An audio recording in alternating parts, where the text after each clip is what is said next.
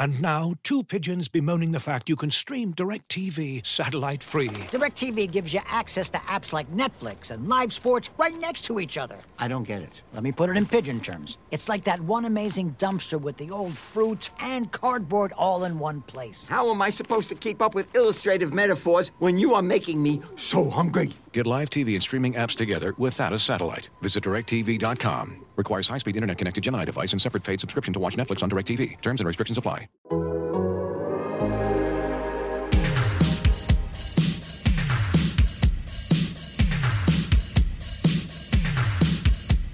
Welcome to the 11 Personnel Podcast, your favorite Rams podcast. I'm your host, Jordan Rodriguez, and with me, as always, my fabulous co-host, Rich Hammond. Rich, how we doing?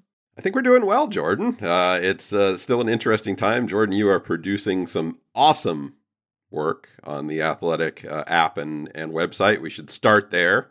After everybody gets done listening to our podcast, of course, they should go to the app and to the website to check out all your great work, because you've been all over not only the moves that the Rams have been making, but a great story today on Thursday about some of the offseason work that the defensive line is already starting in on. So definitely encourage everybody to check that out. It's just the start. Jordan's all over it, and she's going to be all over it for the next few months here leading up to the season. But Jordan, it's been about a week, I guess, since we talked to the people here, and there's been a lot of money moving around. Not among you and I. I don't try not to give up any of my money, but the Rams have been moving around some money here, and I know some numbers get put out there. We love websites like Over the Cap and SpotTrack. They just do amazing work to keep people updated on what salary cap situations are like. But they're not updated instantaneously. It takes a little bit of time. So, Jordan, could you maybe kind of set the table now where the Rams are about 10 days into free agency here? Yeah, so I think there was some excitement, and I put this out in a little bit more detail in a post earlier this week. Our short form briefs over at The Athletic are free, so if you see those links come out, you can get in there and see a little bit of an expanded, not as long as the story itself, but an expanded brief to where you can get a feel for what's going on. So there was a little bit of excitement because the NFLPA, so teams have to file over their public salary cap report to the NFLPA, and all contracts have to file over through to the NFLPA as well. Just because a player signs it doesn't mean it's then been filed over. Sometimes it takes a little time and maneuvering, and they're obviously sorting through hundreds and hundreds of contracts at this time.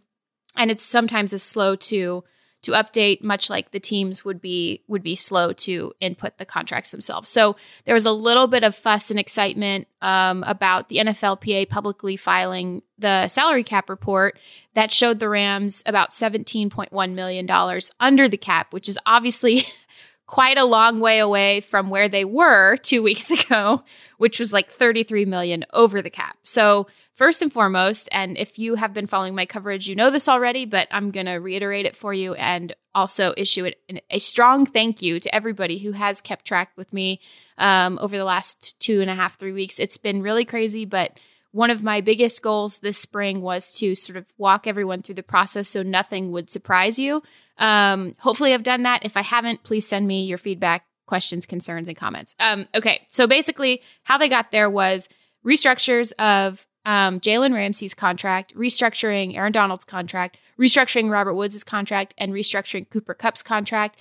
They also did a restructure to Andrew Whitworth's contract. We're going to get to that in 1 second. But the first ones that I mentioned are really important because the extensions that were done with especially Jalen Ramsey, Robert Woods, and Cooper Kupp, those are the most recent extensions they did. They also did those extensions after it became clear that the league was going to be changed and the league revenue was going to be changed following the pandemic. Okay. Or, we're still in it, but you guys get what I'm saying. The revenue is going to change. Now, it didn't change the terms of the contract. We know that Jalen Ramsey signed the record-breaking deal. Robert Woods and Cooper Kupp. It was interesting because Robert Woods maybe could have waited a year, but once they got done with Cooper, he and his representation also made that push to try to get signed, which I think in hindsight was very, very smart because you're seeing all of these player markets totally bottom out this year, and who knows what's going to happen next year. So it's very smart. But they're also, as a precaution against the future, what also is now in a lot of contracts that you'll see more and more, and especially are seeing in restructures this year, and is also in Matthew Stafford's contract, by the way, is auto conversion language, which means a dollar for dollar salary to bonus conversion, which means that you can prorate the money however you want, but it's dollar for dollar. The player is not getting a pay cut. They're not taking a pay cut. My understanding is a similar language is in Aaron Donald's contract, but was naturally built into that massive extension because they knew at one point they were going to have to open him up as a little bit of a safety valve. That's just what happens with some of these major contracts. Okay. The difference is Andrew Whitworth's contract. There aren't very many years after to backload proration money and bonus money into, right? He's only under contract for the next 2 years. There's an out after 2021, just in case. It's basically really flexible for him if and when he decides ever, which he might be playing till he's 90, but if he ever decides to hang it up, it's flexible in that way. It's also flexible for the team because at some point they do have to figure out who's next at left tackle. So it's a short contract, so you can't backload a lot of it. So basically what happened was they agreed to him taking a pay cut. So it was, now that's not necessarily like, we still are going to have to see where the cash went and also where the money backloads and prorates over the next 2, maybe 2+1 seasons. And if there's dead money and all, we still have all of that paperwork still has to come through, right? So we're still waiting on that.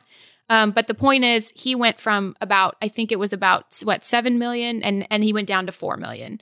So then that $3 million, they figure out what else to do with it, and then some of the other structure of the deal was backloaded. So that's why those are different. When we get back to this $17.1 million number, the reason why it's not the most accurate number and will change again is because also, according to my own internal data that I got from the NFLPA, they had not yet accounted for Leonard Floyd's contract, which, as we know, is really light in 2021, but does backload. And there is some guarantees in there that need to be accounted for. And it also had not accounted for Deshaun Jackson's contract, which is like going to be super low, 1 year, probably closer to the minimum, or closer to, low-end receiver money. And so those two things had not been officially filed over. So when you see that $17 million, Leonard Floyd's cap number is going to be, I think, about $5.5 million this year. So you probably want to subtract that. And then you also subtract maybe another 2 or 3 for Deshaun. So really you're looking around maybe 10, maybe less. And then also keep in mind, this is only their top 51 contracts. So the Rams, as of this filing, had 64 players under contract. So, you're also factoring in, you got to sign draft picks. You're probably still trying to extend Austin Blythe, and you're playing chicken with the center market right now. So you still haven't done that. Maybe they'll do it by the end of today or tomorrow. I don't know. But at some point, that money has to be used elsewhere. So they're still pretty tight, but just wanted to run you guys through a quick explainer of how they got here and what those numbers look like. And hopefully that was helpful. And as always, I am around on Twitter and in the Athletic app for questions if you have questions. Yeah, and everybody listening to this, you will get a quiz in your email within the hour, and you can just send us your answers back, and we'll grade them and see how you did. It's funny, Jordan, covering the Rams, like I almost feel like a degree in finance is more important than a degree in journalism, just because we do this every year, the salary cap machinations and trying to figure out where the money is going and moving around. So it is the NFL is very, very complicated with this sort of thing, and that's why you see people get hired specifically to do these jobs to figure out how to move all that money around. So, this is why. I mean, Jordan, we joke about it now on an annual basis. The stories come out every January and February about how the Rams are in salary cap hell and how are they ever going to possibly get out of this.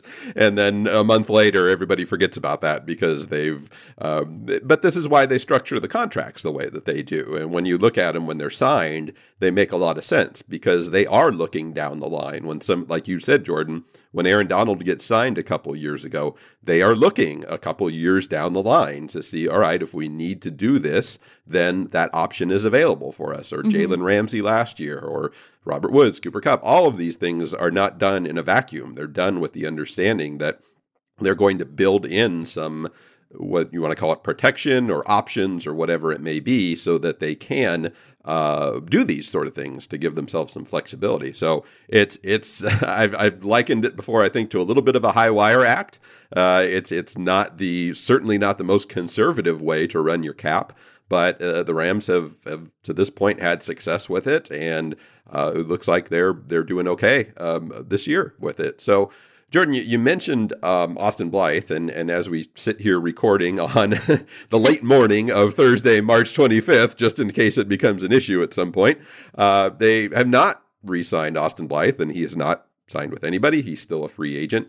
How long? And I'm just asking you on instinct here, not in necessarily any reporting.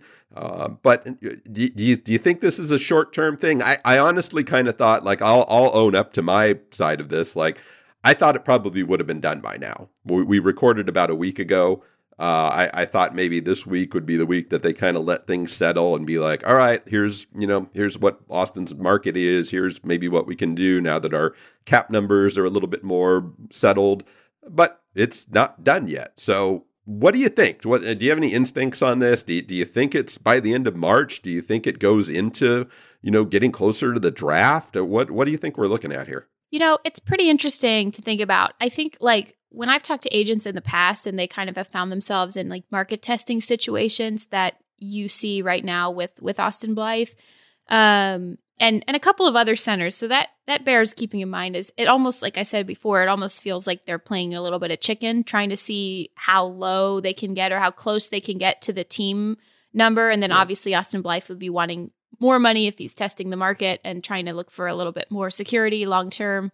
When I've talked to agents in the past, though, it's kind of like the closer you get to the draft, the less, like, it's worse for the player, the closer you get to the draft as these things drag out. So the team, it's kind of like we're in that window right now where they could still maybe agree to something beneficial to both player and to team. But the closer you get to the draft, the more leverage the team has, because they can start seeing where the boards will fall, and they'll start having a better idea of what other teams across the league, what their boards look like, and doing intel on some of their interest in certain players. So you have a better feeling on whether you can draft that player that you maybe were playing chicken with in free agency. And that gives the team more leverage, obviously, because nobody's cheaper than a rookie on a second round draft pick contract. Well, unless it's a rookie on a 3rd, 4th, 5th, 6th, or 7th round draft pick contract. But they probably should not go super low if they're looking for a center. But, so I think, like, next 2 weeks, maybe that's even a little bit long, but next 2 weeks is like the window for having something mutually beneficial or even mutually agreeable, not even beneficial, but mutually agreeable happen. And I would think that the longer that they wait, the more leverage the team has. But then also, teams could come out and through their big board situations and their draft analyses meetings, which are kind of in the process of really deepening right now. And they could come out and say, there's no way that we can go get a center, so let's see who's on the market. And that's when they see Austin Blythe still available. So it really just depends. In terms of, I still would be surprised if he weren't back with the Rams in 2021. I have been wrong before, and I'm wrong a lot. So same here. I do want to say that my free agency, if I was like checking off point sheets or something in free agency, I think I did okay this year, which this is my first Rams free agency. So thanks everybody for bearing with me on that. It was weird because a lot of guys left, and I should be used to that. I should have expected that, but it still was kind of wild to see. But yeah, I think it's just going to kind of depend here in the next couple of weeks, and I would be surprised, but crazier things have happened. I'll say that. Oh my goodness. Yeah. There's no question about that. I mean, the Rams have They pull out. I mean, I think the Brandon Cooks trade was in July. So as I remember it, because I'm pretty sure I was on vacation when it happened. So that's how I remember it. So yeah, these things, there's no real timetable on these things. We can look at them and think, oh, it makes sense to do it at a certain time, or it's logical to do it at a certain time, but not necessarily. I mean, things can come together pretty much any time of the year. So yeah, I'm looking at that too. I agree, Jordan. I think all things being equal, he'll be back. There's obviously a lot of comfort with Austin over the last couple of years. I mean, he's put down roots here, his family and things like that. So I know he's comfortable being in LA, comfortable being with the Rams, and I don't see a reason necessarily, all things being equal, why they would want to part with him, unless it's purely a money thing. So I do think it'll get done, but you just never know. So we'll see where that goes. Looking for an assist with your credit card, but can't get a hold of anyone? Luckily, with 24/7 U.S.-based live customer service from Discover, everyone has the option to talk to a real person anytime, day or night. Yep, you heard that right. You can talk to a real human in customer service at any time. Sounds like a real game changer if you ask us. Make the right call and get the service you deserve with Discover. Limitations apply. See terms at discover.com/creditcard. As you've probably heard by now, we've teamed up with BetMGM this season. We'll be using BetMGM lines to make all of our picks, and we'll have special offers for our listeners each week. If you haven't signed up for BetMGM yet, use bonus code The Athletic, and you'll get a 1-year subscription to The Athletic, plus up to a $1,500 first bet offer on your first wager with BetMGM. Here's how it works. Download the BetMGM app and sign up using bonus code The Athletic. Make your first deposit of at least $10. Place your first bet on any game and claim your voucher for a 1-year subscription to The Athletic. See BetMGM.com for terms. U.S. promotional offers not available in D.C., Mississippi, New York, Nevada, Ontario, or Puerto Rico. Gambling problem? Call 1-800-GAMBLER. Available in the U.S. Call 877-8-HOPE-NY or text HOPE-NY 467-369 in New York. Call 1-800-NEXT-STEP in Arizona. 1-800-327-5050 in Massachusetts. 1-800-BETS-OFF in Iowa. 1-800-270-7117 for confidential help in Michigan. 1-800-981-0023 in Puerto Rico. First bet offer for new customers only in partnership with Kansas Crossing Casino and Hotel. Don't forget, if you haven't signed up for BetMGM yet, use bonus code The Athletic, and you'll get a 1-year subscription to The Athletic, plus up to a $1,500 first bet offer on your first wager. And Jordan, we have a really exciting new feature coming up later in this episode. We're actually going to be taking listener voicemails and answering questions. You did a fantastic job of promoting this on Twitter, and our producer extraordinaire, Danielle, when she's not out working on her career as a hockey goalie, does fantastic work for us on our podcast and has helped pull together these clips. So we're going to be answering some listener questions at the end of the episode, and we've got some really good ones and some topics that I'm really excited to talk about. But before we get there, and since the last episode, Jordan, you had a chance to virtually meet Matthew Stafford after that trade became official. The Rams did a Zoom call to introduce him to the local media. So that was the first time that you were able to talk to him.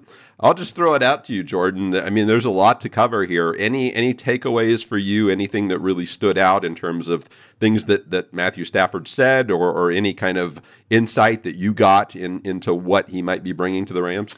Yeah, he seems like a pretty chill guy. Like, he's pretty laid back. I think we've all, immersed ourselves in the clips of his last 12 years in the league. And if you're Sean McVay, you went all the way back to his clips of some of his cut-ups when he was at Georgia. So that's some dedication right there. But I'm nothing about his introduction surprised me. There wasn't a lot of news broken, but it was more reiteration of things that we sort of had expected from him. He wants to come in and really create some good relationships and really start to get to work right away. Now, keep in mind, the players still don't know what the offseason period is going to look like. Last year, it was obviously all virtual. This year, there is the added difference of there being vaccinations available in some areas. And so, there's very much still a lot unknown. So he's really trying to communicate and connect with certain people. And he mentioned he had already talked to Robert Woods and Cooper Kupp. So those are two big boxes you have to check, and Andrew Whitworth as well. I really appreciated everything he talked about of this transition and how it was so, it took so long for it to sink in because it was such a massive change, but then also something that's really excited him and invigorated him. He wants to win now, and he thinks Los Angeles is the place where he can win. So, that's obviously very exciting for fans to hear, especially with the Super Bowl at SoFi. I think there's been a lot of conversation about pressure on him. And I think that's fair. I think it's fair to put pressure on the quarterback, no pun intended. And especially one who was so vocal with his own franchise or his own prior franchise about moving and moving on and going somewhere where he believes he can win a championship. So yeah, I think there's pressure there. But Rich, I also think there's a ton of pressure, if not most pressure, on Sean McVay, who was the leader of this move, who the second he found that Matthew Stafford was available, got his guys within the front office on board. This was very much, he took the lead in this. And I do want everybody to go read the fantastic, deeply reported piece that Lindsey Thiry at ESPN put out yesterday that dissected more of what we know about the Jared Goff and Sean McVay situation and the de-evolution of their relationship together, and reiteration of what we had talked about back in January when this trade happened, and the column that I put out after talking to sources inside and outside of the organization about what happened and why John Walford continued to lean them into that direction of making a change at quarterback, and why the perception and what the perception was that changed between Sean McVay and Jared Goff. And Lindsey did a great job of reiterating those things, and then, digging in and getting some really fantastic quotes from sources. So I want everybody to go read that. But the thing is there's nowhere else to go for Sean McVay. If you don't go up, if you don't move your team up in its league standing right now, you are failing. And there is nowhere else to move because you've pushed for this move in this way. So it is a high pressure situation. I do get the impression that is the type of environment within which both Matthew Stafford and Sean McVay prefer to operate. So maybe it will be a good thing. Matthew Stafford said that it was a good thing to feel sort of that breath behind his back, and like that sort of the walls closing in, and that pressure of, you have to win now. You've done this major thing. Now you have to win. But I also don't think we can have that conversation, even 10% of that conversation, without also pointing directly to Sean McVay. And now this is most of this is going to be a spotlight directly on him moving forward. Yeah, I couldn't agree more, Jordan. And that's what I think you just said it really well there. I think there's already a baseline here. And the baseline that existed with Jared Goff, whatever you think of him, whatever you think of the way that he played, the baseline for Jared Goff and that Rams offense was they were a 10-win team, a playoff team, a Super Bowl team at one point, and last year were very much, very easily could have made the NFC Championship game. That's the baseline right now. So to make a big swing move like this, you, and when I say you, I mean Sean McVay, are betting that you can do better than that. And there's not a whole lot of room between your head and the ceiling right now to say that we're a consistent 10-win team that makes the playoffs and occasionally is in contention for the Super Bowl, and we think we can get better. That's a high bar to clear. And there's not a lot of room there other than actually making the Super Bowl and winning the Super Bowl. So that's the standard that Sean McVay is setting for himself here. And I agree, Jordan, if it doesn't happen, there's not a whole lot of other shoulders that this is going to fall on. I don't really want to hear people say it's Les Snead's fault. I don't even really want to hear people say it's Matthew Stafford's fault because this is the move that Sean thought he needed to make. I think he has earned the right to make those moves. And I would go back to last year, Jordan, when, he made the decision to essentially cut ties with Wade Phillips. And a lot of people, myself included, looked at that situation and went, are you kidding? Like, what are you doing? Like, you're getting rid of, one of the best defensive coordinators in the history of the NFL. And it worked out. Sean bet on himself. He took a big swing move, bringing in Brandon Staley, who had very little resume in the NFL. And what happened? The Rams had the best defense in the NFL. Mm-hmm. So you look at that and you'd say, all right, Sean McVay, they gave him some rope and he made it work. He did the right thing. So to me, this is an even bigger risk, because you are not only financially, you're putting the team in a little bit of a situation here with all the dead cap and things like that. So it's a financial hit. You are changing the culture of your team for better or worse. The quarterback is the guy who's every eye in the locker room is on him. So you're putting somebody else up on that pedestal now and betting that that's going to pay off. And then, of course, you're betting that it's going to pay off on the field. And that's the most important thing. And Matthew Stafford, the stats look great. He's motivated. He's never won a playoff game. I think that needs to be said. I don't think he needs to be blamed for that. He's been on some really, really awful Detroit Lions teams, and I don't know whether any quarterback could have helped some of those teams, but there's not really a body of work there that you could point to and say, yeah, we're sure that this guy is going to be the one to have the Super Bowl, to take the Rams to the Super Bowl in SoFi Stadium. But that's the bet that they're making, and I think Sean has earned the right to make that bet. But I agree 100% with you, Jordan, that if there's criticism to be had here, I think it's pretty clear where it's going to fall. So seems like everybody in the organization is on the same page here. They all understand that. But wow, is this going to be something super interesting to watch over the course of the season? Yeah, it's such an interesting look at how things work and how decisions are made, because I mean, you look at some of the things that leaked out like right after the trade, and it's Sean McVay who's on the phone with Stan Kroenke and telling him that they need to do this, and so in that you are centering yourself as the head coach, you're centering yourself as the person who it's not only in the lead. Now, I'm not saying he wasn't enabled in making this decision, and enabled has a negative connotation. Like, this could be great. This could be this could be freaking awesome, man. And I love Matthew Stafford. I think this could be really fun. However, we also have to be realistic about, anything could happen at this point, right? We've already experienced the unprecedented and the unthinkable. So I think if we're looking at this fairly and without bias, anything could happen. So it is interesting to see how things were centered, and also, Sean McVay's making that phone call and in the lead on pushing for this, and Sean McVay is in the lead on adamantly making it extremely clear that he is done with Jared Goff, and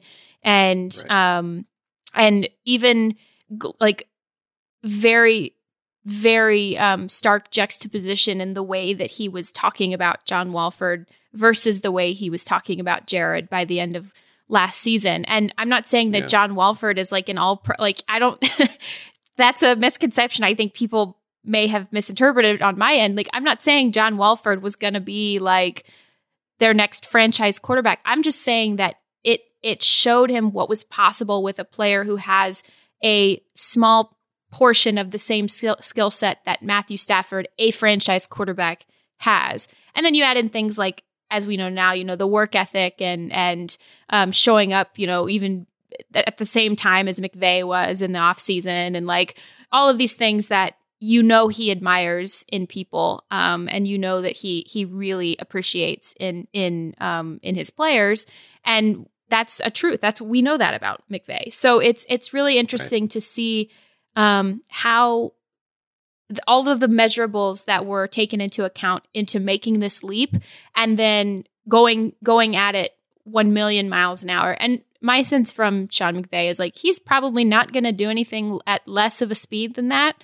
Whether that turns out to be a good thing in the long run for this franchise or a bad thing, I think we still don't know. But for now, it's been a good thing in the sense that they are consistently competitive, and they very interestingly pivot from mistakes and quickly have now started like very quickly trying to pivot from mistakes and sort of testing the edges of the structure of the NFL in terms of how they run salaries and how they operate with all sorts of the things that tell you can't make quick pivots from mistakes. Now they're trying to press those boundaries, which I think is really interesting. I really think that is absolutely fascinating because they're moving more fluidly and more mobily, which I guess is a metaphor for what they're doing at quarterback as well. So we've come full circle. Right. Yeah. This is that's a great point too, Jordan. I mean, this is Sean McVay's MO. This is who he is. There's no, what's the anybody who watched Breaking Bad, no half measures. Like he doesn't. You either go all in or you don't do it at all. So I've always respected that about him. He's somebody who obviously has a strong belief in himself and what he does and what he wants to do. And again, you can't argue with the results over the last 4 years, the turnaround that this franchise has made. But this is the big one. I mean, and this is a very, very high risk swing. And, the ultimate reward is high, too, if you can win a Super Bowl. But you are really kind of pigeonholing yourself into saying, look, we think we can make this move into being a team that makes the divisional round to a team that wins the Super Bowl. And there's a lot of teams out there right now that would just love to get to the divisional round. They would love to be where the Rams are right now, a 10-win team that can make that stage. But the Rams are betting that they can push it even farther. So they think Matthew Stafford is the guy, and we're going to find out a lot about that. So the Rams, Jordan, the one cool thing about your job, the Rams are going to be a team that's talked about for a lot over the offseason. So I'm excited definitely, about that. They're going to be a high-profile team. But here you go, Rich. I've got one thing for you here, Rich, and I think you'll appreciate this. Here's the 2021 Los Angeles Rams. So it's going to be forever, or it's going to go down in flames. You can tell me when it's over, if the high was worth the pain. Wow. Very nice. I looked that up just for you. Yeah, somebody should put a banner up in your home, I think, to commemorate that lyric. Yeah. I'm touched. I don't know how to go on from that, but I'll try. Try to go on. We love Taylor Swift.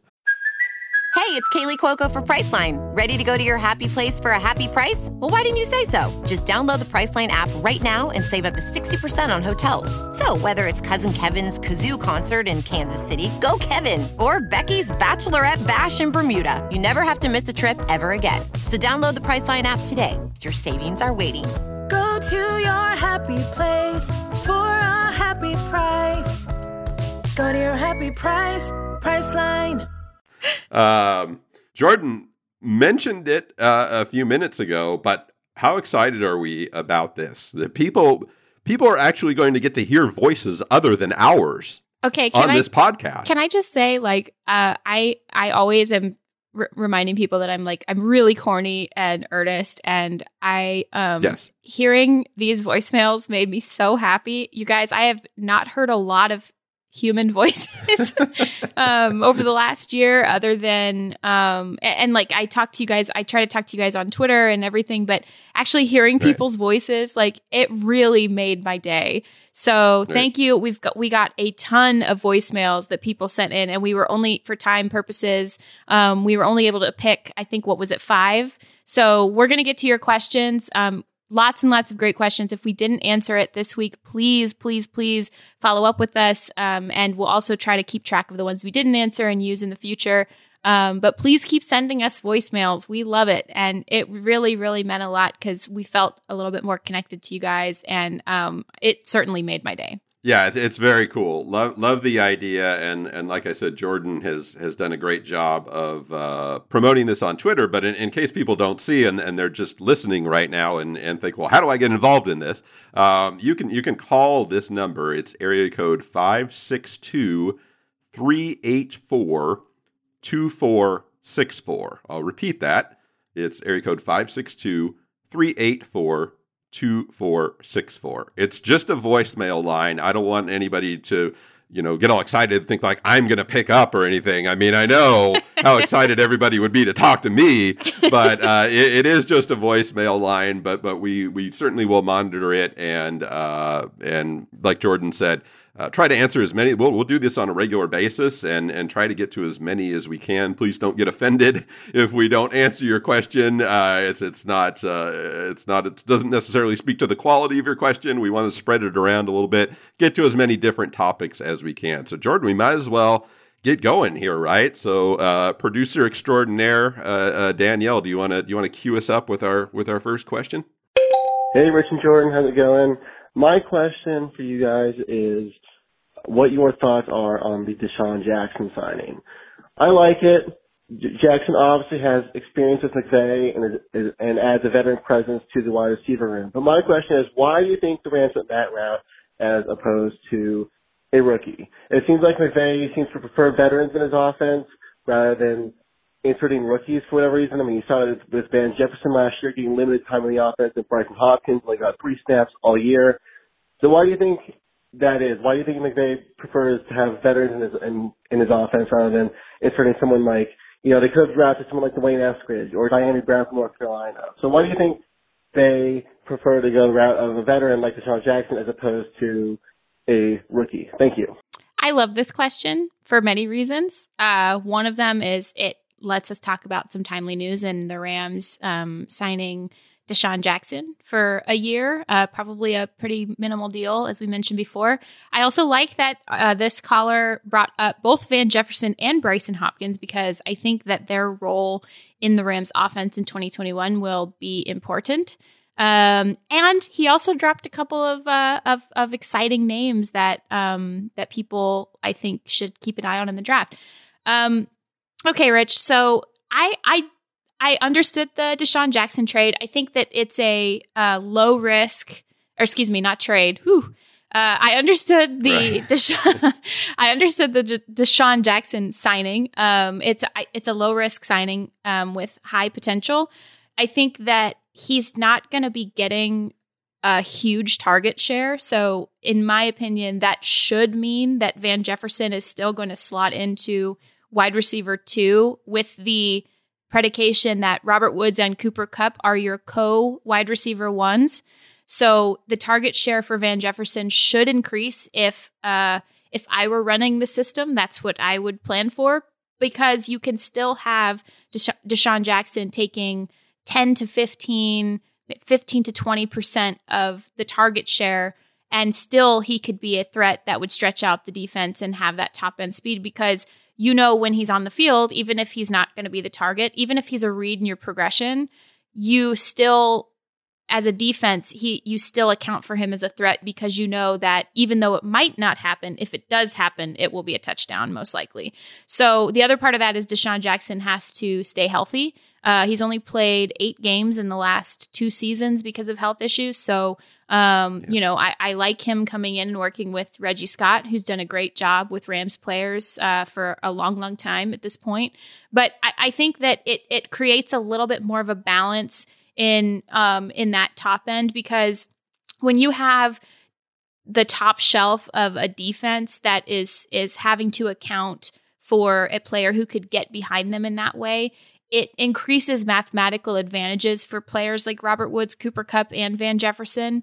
And it increases opportunities for them to have more workable room and workable space in their intermediate layers. Like instead of Cooper Kupp running against double coverage, because one of those guys would have to probably account for a Deshaun Jackson, even if Deshaun's not getting the ball, still having to account for him, that lifts off, or at least creates a little bit more of a cushion for Cooper Kupp, because he would have one tight and one off instead of 2 tight on him. So it kind of just helps loosen things up. And I think that can make any edge that you can find in that regard is important. And then also I like that the caller brought up Brycen Hopkins, because I think that getting him into contested catch situations and high pointing the football, and also having him box out, being a red zone threat, and in tandem, obviously, with Tyler Higbee, I think that you have to increase those opportunities for him. He has the potential, and you have to get him on the field, and you have to increase those opportunities. My sense was that just, Gerald Everett was playing pretty well, and the Rams still thought Brycen could develop a little bit more. So that was kind of my sense on that situation. But Rich, I think you could probably speak well to how rookies have historically been utilized in Sean's offense. Yeah, I thought it was an interesting point by the caller there, because I understand the point, and when you look at it, it certainly bears it out a little bit. But I would say on the other side, I mean, Cooper Kupp came in 2017 and got quite a bit of trust right away. I mean, he had 94 targets in his first season and, close to 900 yards. So I don't think you can say across the board necessarily that Sean McVay doesn't trust rookies or things like that. I think it's just been a situation where they came in and obviously brought in Robert Woods right away, and he was a veteran and slotted in, and drafted Cooper Kupp, and he slotted in right away. Sammy Watkins was there at that point, and then obviously they traded for Brandon Cooks. I think there's a little bit of an element of every coach, if you actually ask them, would lean toward the veteran player, all things being equal, over the rookie. I think that's just a little bit of the natural way that things are done. And then just remember last year, talking about Van Jefferson, Brycen Hopkins, things like that. I mean, these guys did not get an off season, so that probably factored in a little bit just in terms of working within that offense. So I wouldn't draw too many conclusions based on that.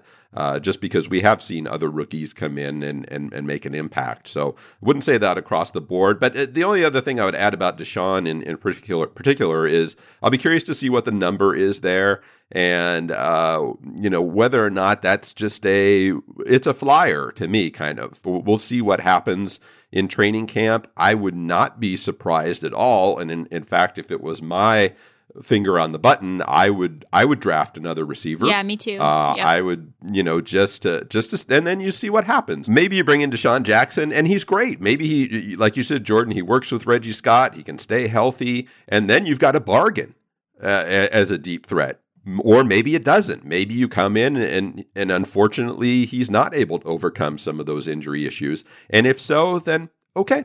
What did you lose? You didn't lose that much. You can cut him in training camp or at the end of training camp and move on to somebody else, maybe who you've drafted, or work in Van Jefferson a little bit more. So I think Sean's experience with Deshaun Jackson in Washington probably factors into. He saw Deshaun Jackson at some of his best, so he knows what the potential is there. But I don't think people should get too worked up about the Rams are putting all their eggs in the Deshaun Jackson basket. I don't necessarily think that's true. Hi, Rich. Hi, Jordan. This is Karthik. So Goff was very successful with Cooks, and when we let Cooks go, McVay and Les Snead said, we have Josh Reynolds. He's going to be the deep threat guy. He's going to be the vertical guy. He's going to substitute for Cooks. The reality is, they couldn't afford Cooks, and they wanted Josh Reynolds to step up, I guess. Josh Reynolds didn't live up to be that guy, and, it did feel like, we tried to cheap out on that option. Now we have Deshaun Jackson, and of course, altogether a new quarterback. So for this season with Matthew Stafford, how big of a deal is it to have a vertical game compared to how it was with Goff? Is Deshaun Jackson good enough? Are you satisfied with just having him and not looking to wide receiver in the draft? Thank you. Yeah, good follow-up just on what we were just saying there. I mean, I don't know, Jordan. We'll see what they drew in the draft. If it was me, I would still look to add somebody, whether it's, I wouldn't use the second round pick to be certain. I would look maybe somewhere in the fourth round range, somebody who has that skill set, who you can maybe compete with this Deshaun Jackson, or that has a similar kind of run there. Look, Deshaun Jackson, when he's healthy, the production is there. I mean, this is a guy who's a 5-time 1,000-yard receiver. I know he's now 34 years old, and those skills start to diminish a little bit with time, but he's certainly a guy who's proven that he can be that deep threat and bring that kind of dimension to the offense. So would I bet that he is absolutely going to be that guy for the Rams? No, I don't think I would bet that just on his injury history over the last couple of years and his age. But I think it's a low risk move that was worth taking. But I don't know, Jordan. And the other thing here is I think and can speak to this much better than I can. We're going to see a different Rams offense this year. It's not going to be the 2020 Sean McVay offense just with Deshaun Jackson plugged in, right? Right. And it's a great point, Rich. I think I sometimes wonder what Josh Reynolds' year would have looked like, and Robert Woods and Cooper Kupp, who were each, the latter two were so close to having another 1,000-yard season. I wonder what their seasons would have looked like if they were actually throwing the ball downfield. Going back and looking at their film, those opportunities were there. We reported, I know that a lot of you guys are going to want to punch me through the podcast app for saying this, but again, to reiterate, they were for multiple reasons, including needing the quarterback to take better care of the football, and then also the quarterback not taking certain shots downfield when they were in his progressions. They opted toward the higher probability plays, which were shorter yards after the catch plays. They're always built into Sean McVay's play design.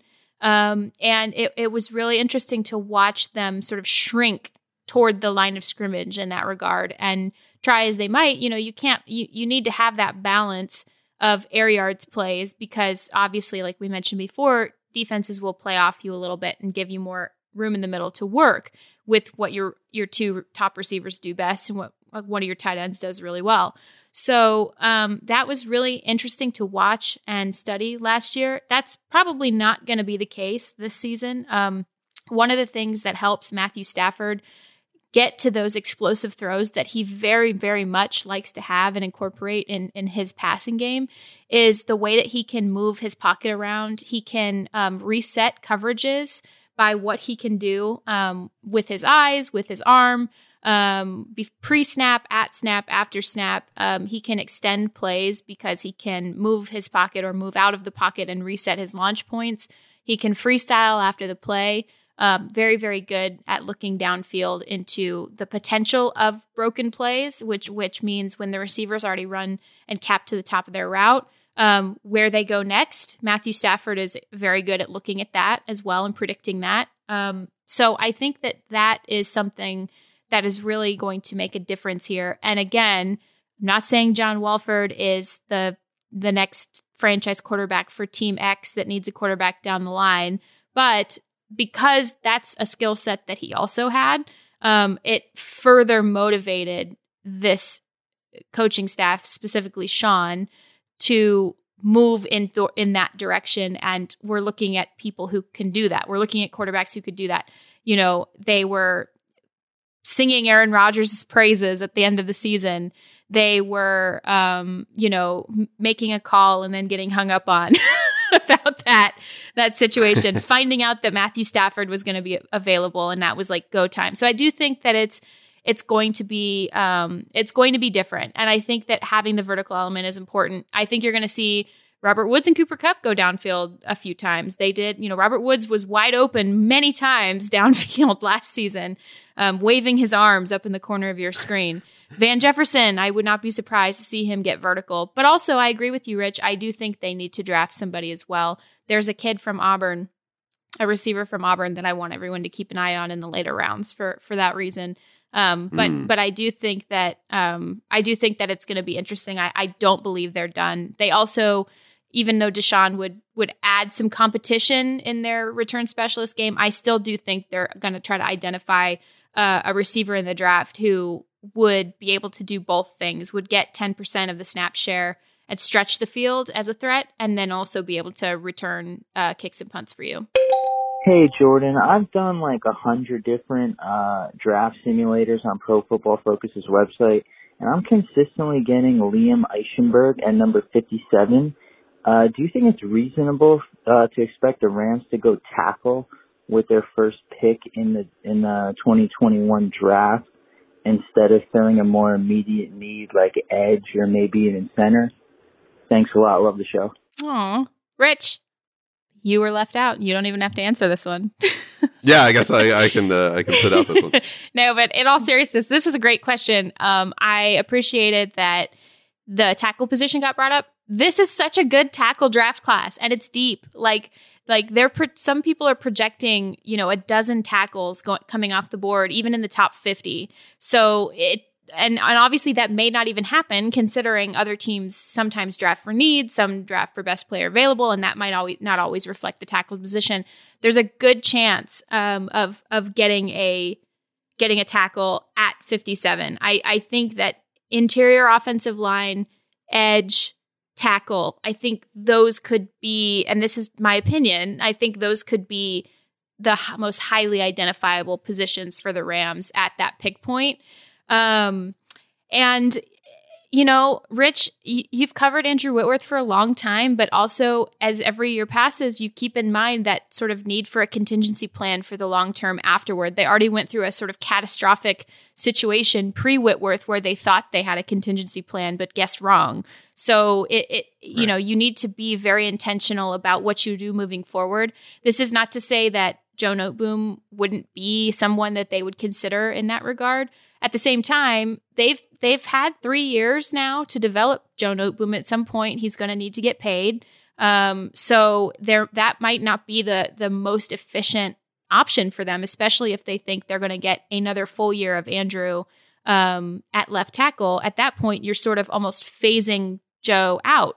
So I think that it would be okay and very feasible to see them pick up a tackle in this regard. Yeah, I agree. I think there's almost like a domino effect here that the Rams need to figure out. First of all, you need to start with the fact that they absolutely do need to identify a replacement for Andrew Whitworth. And unless you think he's going to retire and then they're going to make a trade or they're going to sign a free agent left tackle to plug in, I guess that's feasible. I don't really see that happening. I think it's, given the Rams, everything that they have going on with their salary structure and things like that, it makes a lot more sense to find somebody internally to try to plug in. So I think that's where you need to start. That does need to happen.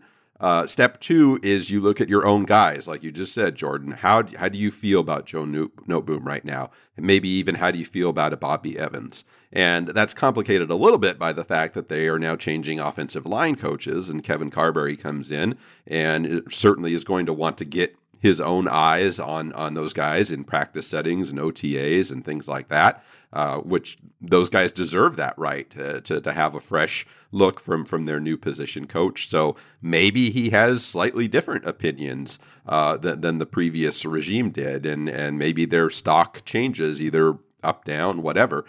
So I think they need to look at that. I think circling back to our conversation about Austin Blythe, I think that factors in. If you can re-sign Austin Blythe, then obviously that position goes off the table for the draft, at least in the short term. You don't need to think about drafting a center that high. So if all of those things fall in line, and for the reason you said, Jordan, with this draft class being so strong on offensive tackles, I think it would make a ton of sense. I really do, to draft a tackle if there's somebody there. I would not reach, by the way. I would not take one just for the sake of taking one. But if they're sitting there at number 57 and there's somebody on their list who they like, who they've scouted and think can be their future starting left tackle, I think you make that move. I absolutely think that you do. There are other positions. We just talked about receiver. You mentioned edge rusher, which I do think they also need a little bit of depth there. You can always do better with the interior line. It's never a bad idea to draft a guard center, even if you do re-sign Austin Blythe. So there's moves that can be made there. But if you see somebody at 57 and you think this guy could be our left tackle for the next 7 or 8 years, whatever it might be, I don't think you pass that up. Hi, Jordan. Hi, Rich. This is Pink Survivor. My question for you is actually twofold. Most recently, Jared Goff met up with Cooper Kupp and some other receivers, I believe, during the off season to really sort of fine tune and hone in on their symmetry and their connection on the field.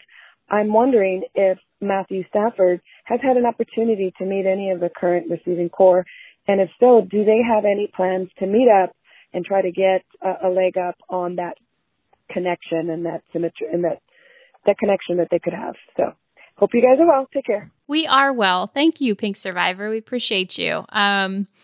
This is huge. This is massive, right? Because not only can Matthew Stafford not interact, really technically, NFL rules prevent you from really working with your position coaches during the off season. They prevent you from working with your head coach on football-related activities. You can really only open a period, an onboarding period with the head athletic trainer, Justin Lovett. So he's sort of a liaison between the coaching staff and the players at one point. So it's not until the spring OTAs period opens up that you technically, as a player, can really begin your install. And the league does that because of competitive parity reasons and whatnot. And it's like pretty dumb, but that's what they do. So the other thing is that they don't know what kind of an off season they're going to have in general because of COVID. So I think that one of the most important things, and something that Matthew Stafford has sort of alluded to as wanting to get done, you can set up receiving sessions, you can set up passing sessions. And I would absolutely expect us to start seeing those like rattle through on Instagram over the next couple of weeks and months, because they absolutely are going to be getting the guys together somewhere in Southern California to work. There's also a chance Matthew Stafford in the past has worked with 3D QB in Huntington Beach. So there's a chance that he could do a little bit of work there as well, now that it's so close to where he's going to be living. In that case, the receivers could go there as well and be pass catchers for him as he runs through some of his reps and his technical work. So I think that that's going to be one of the most important things that Matthew Stafford does in the next few weeks is really start to establish that rapport. You also hear about quarterbacks. If guys aren't in town, quarterbacks will go to them. So like, I think a guy like Cooper Kupp is up in Washington this time of year. So at that point, it would not be out of the question to see Matthew Stafford travel up to go work out with him, stay with him, build that rapport. It's just not out of the question to see any of those things. And these guys get together. I think John Walford has already gotten some guys together, according to his Instagram. So it definitely is not. It's you can't wait on any of these things. So that's something I absolutely expect to be one of the top items on his priority list moving forward. Yeah, I agree, Jordan. I absolutely think for all the reasons that we talked about, Matthew Stafford's motivation too. I mean, he doesn't want to waste any time or waste any days leading up to the season. He wants to, I'm sure, hit the ground running, and that will involve. I remember last year. I mean, it's sad to think about, but I remember seeing things on social media or whatever about how some of these quarterbacks and receivers were basically like trespassing on high school fields so that they could actually go out and work together, because obviously everything was very much shut down there, but they really wanted to get that work in. So they were trying to do it safely and basically get any kind of grass that they could to go out and work on. So I'm absolutely sure that will work. At some point for Matthew Stafford, not sure what his situation, even with his family, is or things like that, and then moving, out here to Southern California. But I'm sure that'll get done. And then the other thing I would just mention is, hopefully, knock on wood, there will be OTAs this year, and that'll be a big thing. Obviously, there weren't any in-person OTAs last year, so if they can get out there together in Thousand Oaks, starting in April or whatever it may be, then that'll be huge too, just to get all those guys in the same area and get to know them and that sort of thing. So I'm sure the Rams are very, very much hoping that it's a normal as possible OTAs this season. Yeah, and I know we are for sure, because it's just more fun when we can watch football and be together as human beings. So I think that we're all hoping it's a little bit more normal of spring and summer this time around. Meanwhile, like it's been it's crazy thinking we're talking about spring workouts again. It's been almost a year since we were last talking about the Rams before the draft. And I think a couple weeks from now, Rich, is when I was moving over to this beat from 3 time zones away. So just wanted to thank you guys. I think we have really, really just embedded excitedly into this podcast. And now that we're opening up a new element with these voicemails, we're expecting to engage with you guys even further. We really appreciate you sending in your questions. We got like so many great ones that it was really hard to pick. But keep sending them, and even ones we didn't get to this week, if you've already sent, like, we're still looking through them, and I'm listening to all of them, and really, really appreciate you guys taking the time to do that. Just wanted to point out that right now through April 5th, we are doing a $1 per month for 6 months athletic subscription package. If that's not something that you can jump on right now, which hopefully you do, because the draft is coming up, we're going to have a ton of good content in that regard. If you can't jump on that, I always love talking about the discounts, Rich. So you can also always sign up through the 11 Personnel podcast. You can always subscribe to The Athletic through our podcast page. And in doing so, you get the discount. Yeah, Jordan, really excited to see what you come up with here over the next few weeks leading up to the draft. It's such an awesome time in the sports world right now. Of course, we got March Madness going on. We've got USC and UCLA still very much active in the NCAA tournament going into this weekend. And the great thing about The Athletic is it's not just NFL. Our college basketball crew is here too to bring you a new show called The Ding U, which is presented by BetMGM. And they cover all the action on and off the court and at the sportsbook, grabbing insight from The Athletic's college basketball writers and picking the brain of BetMGM's top bookmakers. So you definitely want to join them for their next show, discussing the Sweet 16, which will be Friday, March 26th at 10 a.m. Pacific on the Daily Ding feed. It's also streaming on the Athletics YouTube channel, so definitely go and check them out. And we really appreciate everybody, all the fun comments that we get on the Apple podcast page. I love the 5-star ones, of course, but I also love the witty comments that people leave, even some of the inside jokes. And we really appreciate you supporting our work, and we'll be back with you here again real soon.